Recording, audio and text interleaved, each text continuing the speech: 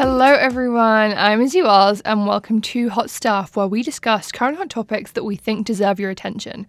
From social issues to popular culture, we'll be keeping you up to date on relevant and unique Taiwan-related content every Tuesday. Now, my very special guest for today is Phil Hardman. Phil is the Senior Vice President and General Manager of BBC Studios Asia. He recently came to Taiwan for PTS's 2023 International Symposium. I had the pleasure of hearing him speak, and I was also lucky enough to be able to speak to Phil. We discussed things from his personal career journey to what we can expect to see from the BBC Studios across Asia in the future.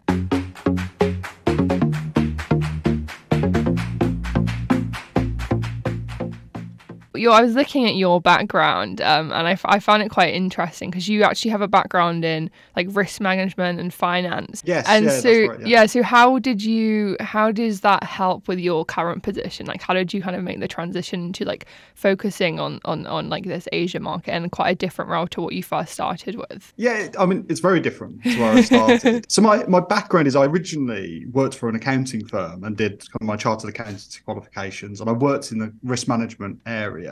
During that time, I never did statutory audit type work or statutory tax type work. I did a lot of risk advisory work. So that's looking at processes, looking at controls, and it's very dry if you kind of just try and describe it. But actually, where I spent my time was with management of organizations, thinking about the risk profile of the operations. I spent a lot of time in the education sector. So I worked with lots of big universities in the UK, and I'll review everything from their some financy areas, like capital management and their property strategy, but right through to their kind of data quality strategy and their marketing plans and how do they attract the right students. And, all of those areas I kind of continued through when I joined the BBC. And I was very lucky when I joined the BBC to join in a kind of BBC group function that gave me the opportunity to see lots of the organisation, everything from our BBC News operations, both in the UK and internationally, through to lots of our commercial operations, again in the UK and internationally.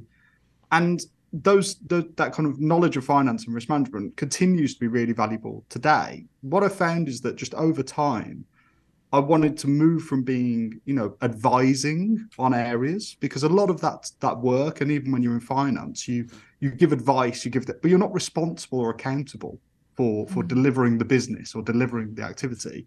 And over time, I collected those responsibilities. And ultimately, I've ended up in a position where I'm leading the commercial teams across BBC Studios in Asia for our distribution business.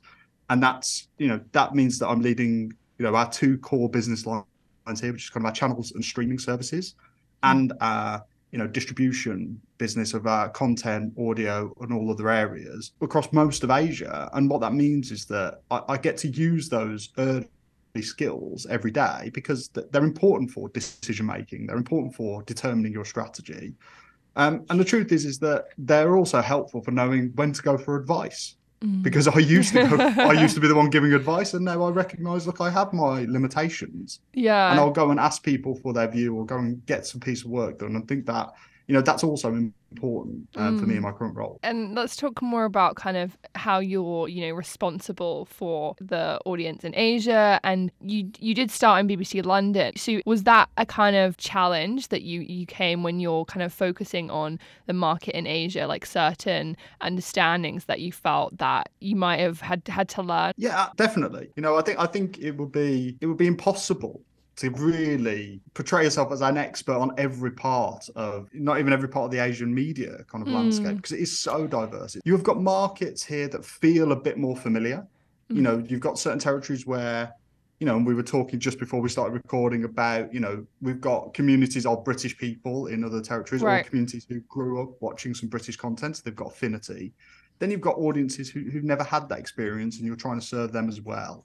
And I think that transition is difficult because I came with a skill set and a knowledge set. I knew about the BBC's operations. I had a skill set in that kind of finance and risk management world. So that was applicable. But I had to spend, and I continue to spend a huge amount of time following the lead of the teams that we've hired in the region. If you want to understand the Taiwan media landscape, we have people based in Taiwan to help advise on that and to help tell us where to go. And of course, we, people like me help with the context of the organization and the strategy overall. But in terms of understanding the individual parts of Asia and looking for the synergies between different parts of Asia, that really is about hiring the right people in the right places to guide me. So that regional kind of like partnership, having people in those areas is like super key.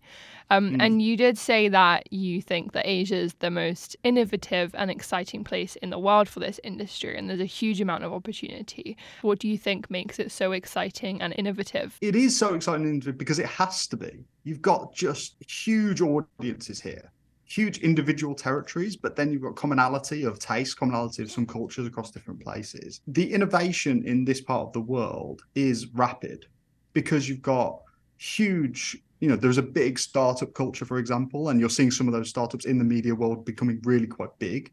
You've got not only big video platforms being built out of multiple territories in Asia, but you're also seeing gaming companies, you're seeing Web 3.0 companies, you're seeing, Taiwan in particular is at the heart of a lot of this industry, with the semiconductor industry. And, you have innovation in this part of the world that is driving the rest of the world. And from a content perspective, you're also seeing a lot of innovation. In my time in Asia, which has not been that long in the grand scheme of things, you've seen really rapid development of production capabilities, the types of production that we're seeing. The quality of the content that's produced in Asia is incredibly high now. If you look at, some of the dramas that are being produced, not only in Taiwan, but also in places like Thailand, Korea in particular, they're really high quality, great casting, great scripting, great production values, and they travel well. And I think that what we are seeing in this part of the world is the next frontier of growth for a lot of big media organizations. We are seeing lots of growth out of Europe, lots of growth out of the US. But ultimately, if you look 5 years or 10 years down the line, everyone needs to have a footprint in Asia that is much bigger than it is today. And I think that's just incredibly exciting for BBC Studios, but for the whole industry.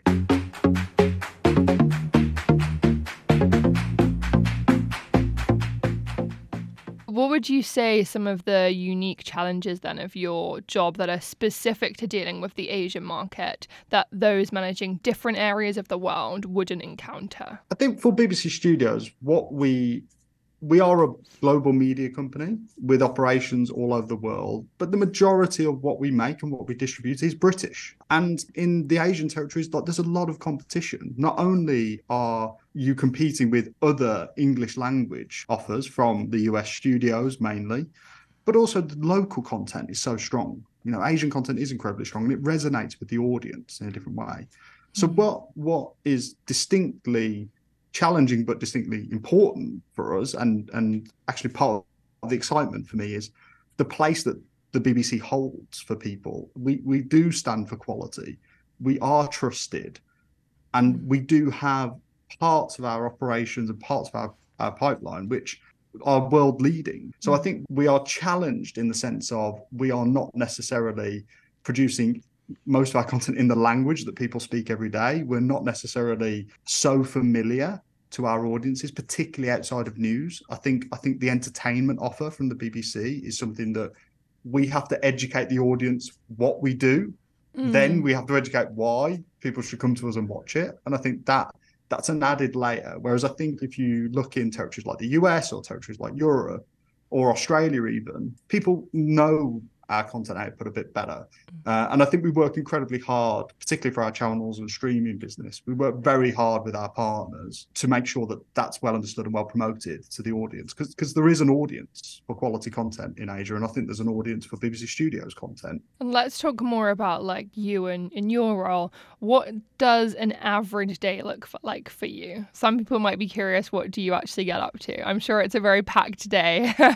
Well, it is. I mean, I'll be honest with you. I'm working on what my average day looks like at the moment. I think, I've just had a big life change. We had a baby only 9 months ago, which has changed.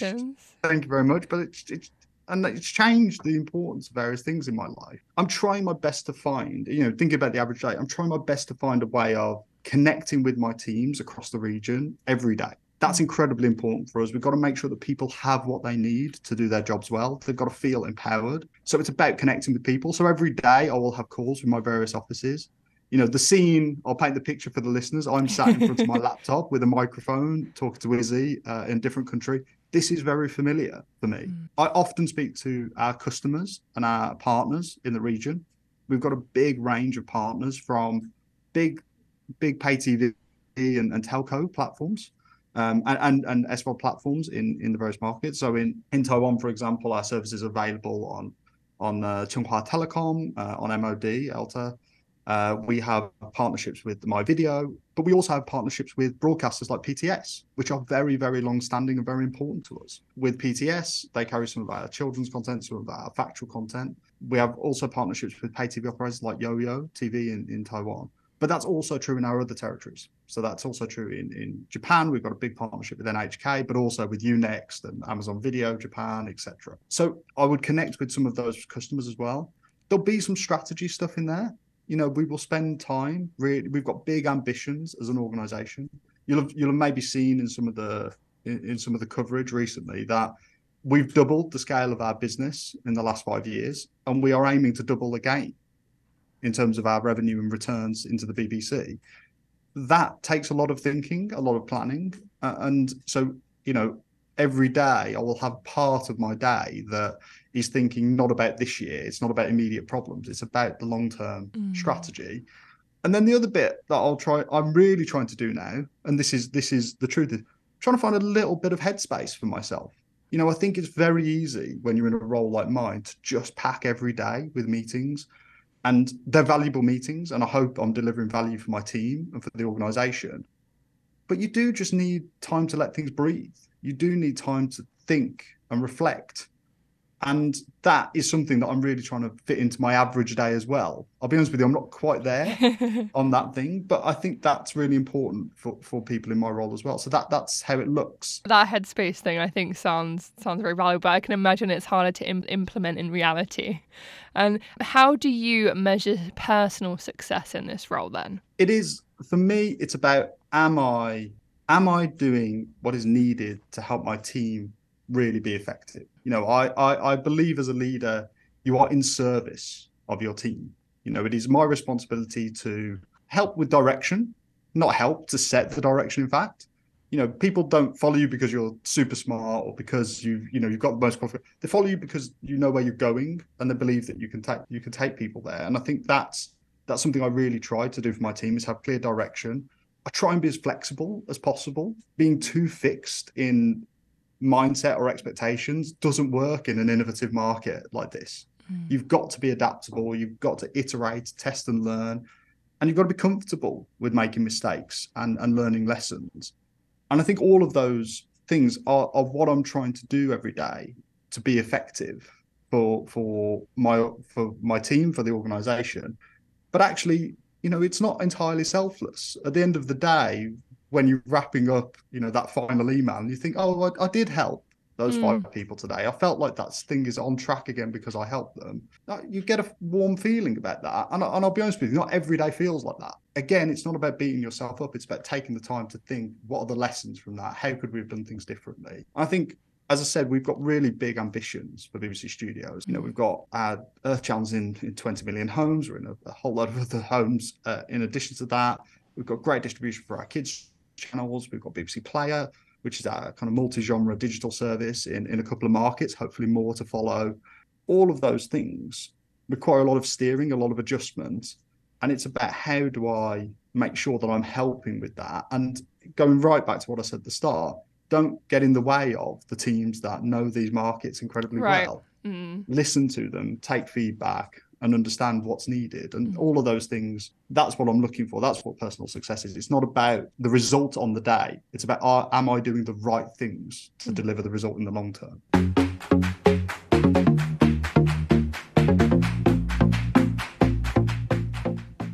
Let's talk more about BBC Studios and the strategy in East Asia. So why should audiences in East Asia be interested in BBC Studios content? We've got something for everyone.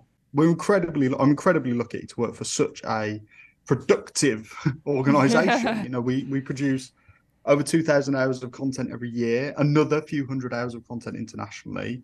We've got a catalogue of 50 odd thousand hours. And we've got kind of content that goes from preschool all the way through. And I think that is why audiences should come to us, because we can offer not only a incredibly safe space for children to enjoy educational content on our CBeebies channel or on BBC Kids. We've got, our content on our lifestyle channel, which is really about that kind of food. It's about lifestyle. It's about travel. We've got BBC Earth, which is truly beautiful. We've got some of the best natural history content in the world, some of the best science content, some of the best engineering, health and medicine content. All of those things, I think, speak to different audiences. And then in our digital offer, we add to that, fantastic scripted content, fantastic comedy content. And I think that that's just in the entertainment space. And then from a news perspective, we're very lucky in APAC, and we've worked very hard to get to a position where we have over 30 million people across the APAC region coming to the BBC News channel, to bbc.com every week. Yeah. That is really phenomenal work, and that could grow even more. And I think what we're trying to do as an organisation is be in the right places for our audiences to find us. As I said, try and educate them on what we have to offer. I think some of the stuff I've just listed there, some of your audience won't be aware that we have a comedy catalogue, a scripted catalogue, or children's content. But I think that I would encourage people to come and try what we're doing, because I truly believe there is something for everyone. And for some people, it will really speak to them and they'll become really avid. For other people, they'll come and they'll enjoy some of our content, and then they will go and watch another service or watch other content. That's okay. Yeah. We're not trying to be everything to everyone. Even I watch content on other services. I won't promote them here, but even I watch content on other services. But that's important as well. Yeah. And to be honest with you, even some of our content that we produce is available on other services. So, for example, we've got co-productions with HBO and Warner. Rain Dogs is on HBO at the moment. His Dark Materials is fantastic. That is really, really beautifully done. Those are co-productions with BBC Studios. So it's not only on our own branded services, we're also producing and distributing. So I think I would just encourage kind of listeners to check out some of our stuff at a minimum. Come and have a look at our channels and streaming, and come and have a look at our YouTube presence, and just see what you can find. And I think you'll find something. The things that we're finding really work for us actually internationally there's a title called Ghosts. It's a brilliant show. I think it's got 4 seasons already. We've made a US version of it as well, which is doing incredibly well. Again, it's about those common stories, those common themes that work. And you were recently in Taiwan. Let's talk more about BBC Studios and Taiwan's partnership, what we could expect there. So you can expect us to still be, particularly our factual content, our children's content, to be available on public broadcasters in many of our territories. But then we have our portfolio of linear and digital services. So those are available widely in Taiwan. Our digital services in particular, on My Video, we've got lots of content. On Catch Play Plus, there's lots of content. Where we are evolving our strategy in the region, though, is to think about, I think audiences come to us because we are the BBC, and they're expecting to see, there's key titles they're expecting to see, and they're expecting to see British content. We're trying to find opportunities, particularly in factual content and children's content, where we can co-produce, where we can find topics that really work for Taiwan and work in the rest of the world. That's also true for other territories in Asia. And I think you can expect to see us find collaborations, find ways of making content that's really relevant. I think the scripted space, you referenced some of the stuff that, Netflix are doing and others are doing. Scripted is our strategy in the region broadly is to do adaptations of our shows. We've had really great success in South Korea. We're doing some great titles in Southeast Asia as well. I think, and India, I mentioned earlier, we've got really fantastic production business there. I think there's more of that that we can do as well, taking those stories that resonate and making them relevant. I think I'm open to the idea that we would do even more. As I said, this is a frontier of growth for us. And I think to be a global media company, we need to be thinking about what is our production and distribution strategy in the region. How do we make sure that we're collaborating, with local partners to make content together? And I think we will hopefully have more to talk about in those areas in the next few years. But as I said, on my average day, we've got those strategy sessions where we're thinking about how do we bring that to life. And as I said, I think for us, in that factual and that kids space, I think there's a lot of scope. I think scripted is trickier. But as I say, we've got roots there where we can do more. Mm-hmm. One of the areas that I would say is interesting for us as well is we think about that kind of the BBC News offer in the region and how we cover issues in the region. We have a big news presence in across all of Asia, including Taiwan. That's something that's very important to our output. We're trying to be relevant to audiences by having that. And the BBC's mission is to inform, educate, and entertain. Now, what responsibility does BBC Studios have to inform, educate, and entertain, not just in Taiwan, like bringing BBC to Taiwan, but also relating Taiwan issues back to the UK? I think that, that is at the core of what we stand for as an organisation, and that permeates through all of our content. If you watch our natural history, if you watch Frozen Planet 2, which came out just a while ago, available on BBC Earth in Taiwan, if people are interested. But if you watch Frozen Planet 2, it not only is it's stunning and it's entertaining and it's informative about the world, but also it touches on sustainability and it touches on environmental change. And then there's other more specific titles like Climate Change, The Facts, or Extinction, which sit in that space. So we are trying to embed those values in all of our content. You will see it even in our kind of non-news content. I think in terms of how does that relate to bringing Taiwan issues back to the UK? I think there's two parts to it. One, very clearly is in that kind of news piece. As I said, and that's not just about Taiwan, that's about bringing the world to the UK. We've got a news presence in most territories in the world, not everywhere. And there's various reasons why that's the case, but our ambition is to be in as many places as possible, gather news, bring that back. So that is part of it. But also it's the area we were just talking about. It's about how do you find those factual stories? Is there a story about Taiwan? It's beautiful. It just is a stunning country. Great, fantastic kind of culture, history, really interesting.